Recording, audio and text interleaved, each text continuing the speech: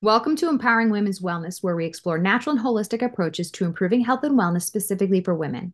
I'm Dr. Misty Sens, and in today's episode, we're going to get back to unraveling thyroid conditions. And we're going to talk about the last two patterns of low thyroid. Pattern number 5 is an elevation of the protein thyroid binding globulin. So, thyroid binding globulin, or TBG, is a protein that binds the active T3 hormone and acts as a taxi to transport T3 through the blood.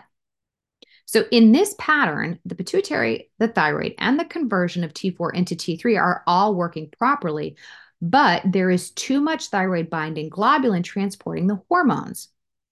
So, thyroid binding globulin, it acts as a taxi, it picks up T3 and takes T3 to its destination. However, if the thyroid hormone never gets out of the taxi, meaning it never unbinds from thyroid binding globulin, the T3 never gets into the cells, leaving you with all the symptoms of low thyroid. So that's why you can have normal TSH, you can have normal T4 levels, even normal T3 levels. But if your cells aren't getting the T3 because the T3 is not getting out of the taxi, then your cells don't have it to use it. See, when we have too much thyroglobulin in a thyroid binding globulin, so when we have too much thyroid binding globulin in our bloodstream, T3 is always going to attach to it. It's like a moth to a flame. T3, that free T3 is going to attach to TBG. And the TBG just keeps circulating around in the bloodstream without ever depositing the T3 into the cells. So why do we have high levels of thyroid binding globulin? Well, if we have high estrogen. So high estrogen stimulates the formation of this thyroid binding globulin. And so anytime we have thyroid binding globulin, its job is to bind T3. Okay. And so if we have more TBG in the system, it's going to bind more of the T3 without actually bringing it to its destination. So it's like the thyroid globulin gets lost. It's like if a taxi cab got lost in New York City, the thyroid binding globulin gets lost and it never deposits the T3 at its end destination. So how do we get high estrogen levels? Well, there's a lot of different places, but most commonly we see it from the use of birth control pills, other hormone replacement therapy, our food supply, hormone creams. All of those things will elevate thyroid binding globulin.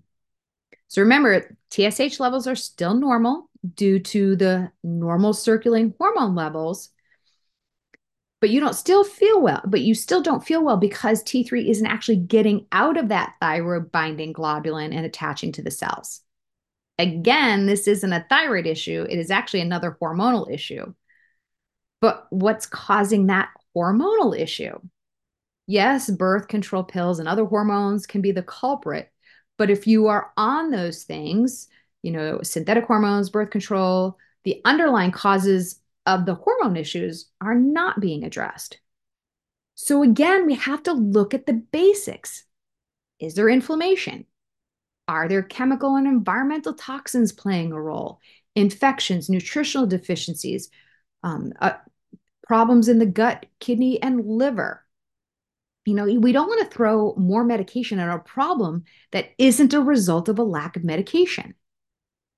So here's what you can do to help lower the amount of TBG in the blood. You want to support your liver. So estrogen is detoxified from the liver. If the liver cannot detox estrogen out, basically it recirculates it into the bloodstream. We don't want that because too much estrogen is toxic to the body. So BRCA vegetables like cabbage, broccoli, and Brussels sprouts help with the second phase of the detoxification process in the body. We want to reduce xenobiotics, and these are chemicals and medications. Phytoestrogens, those are toxins that act like estrogens on the tissues. So we want to switch out our cleaning products, our health and beauty products. We want to make those more clean and natural products without any of, plastics and things like that. So you want to work with a healthcare professional to get off synthetic hormones and work to actually rebalance hormones naturally and at their root cause. Always remember this: hormonal imbalances, no matter what they are a downstream effect of something bigger going on upstream. And the introduction of synthetic hormones isn't actually fixing the underlying problem. You also want to work on your gut health. The balance of healthy microbes in the gut will influence how estrogen is metabolized in the body. So, those are some things that you can work on to help with um, decreasing the amount of thyroid binding globulin in the bloodstream. Now, the last pattern is actually thyroid resistance. So, chronic stress or elevated homocysteine levels can cause thyroid resistance, similar to what happens in thyroid overconversion.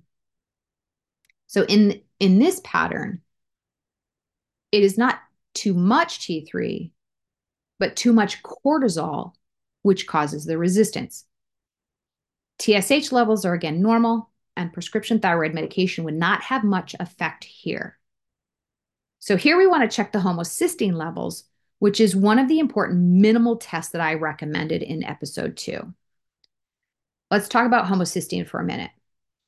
Homocysteine is an amino acid that plays a crucial role in various biochemical processes. The homocysteine test is used to look at deficiencies in B6, B9, B12. And when levels of homocysteine become elevated, it can lead to a condition known as hyperhomocystinemia. It's a hard word to say, which has been linked to a range of health issues, including cardiovascular disease, cognitive decline, Alzheimer's, inflammation, and even that thyroid resistance.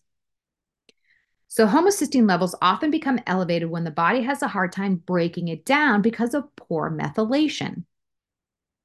Poor methylation is usually a result of nutrient needs and more commonly a variant in the MTHF gene, which makes the enzyme MTHFR. Methylation requires B6, B9, and B12. If you are not getting enough of these nutrients or they are in the wrong form, it results in a buildup of homocysteine. And because homocysteine is also a marker of inflammation, when we have inflammation in the body, this damages the cellular membranes, preventing nutrients that the cells need to function into the cells, including T3. So if you want to improve your T3 resistance, number one, we got to look at diet. Again, what is there inflammation? Now, homocysteine isn't the only thing that causes inflammation. There are other issues as well, blood sugar imbalances, other toxins, as I've already talked about, um, you know, heavy metals, infections, all of those things will trigger inflammation. And inflammation is acting like a force field around the cells. So our nutrients can't get into the cells, including hormones.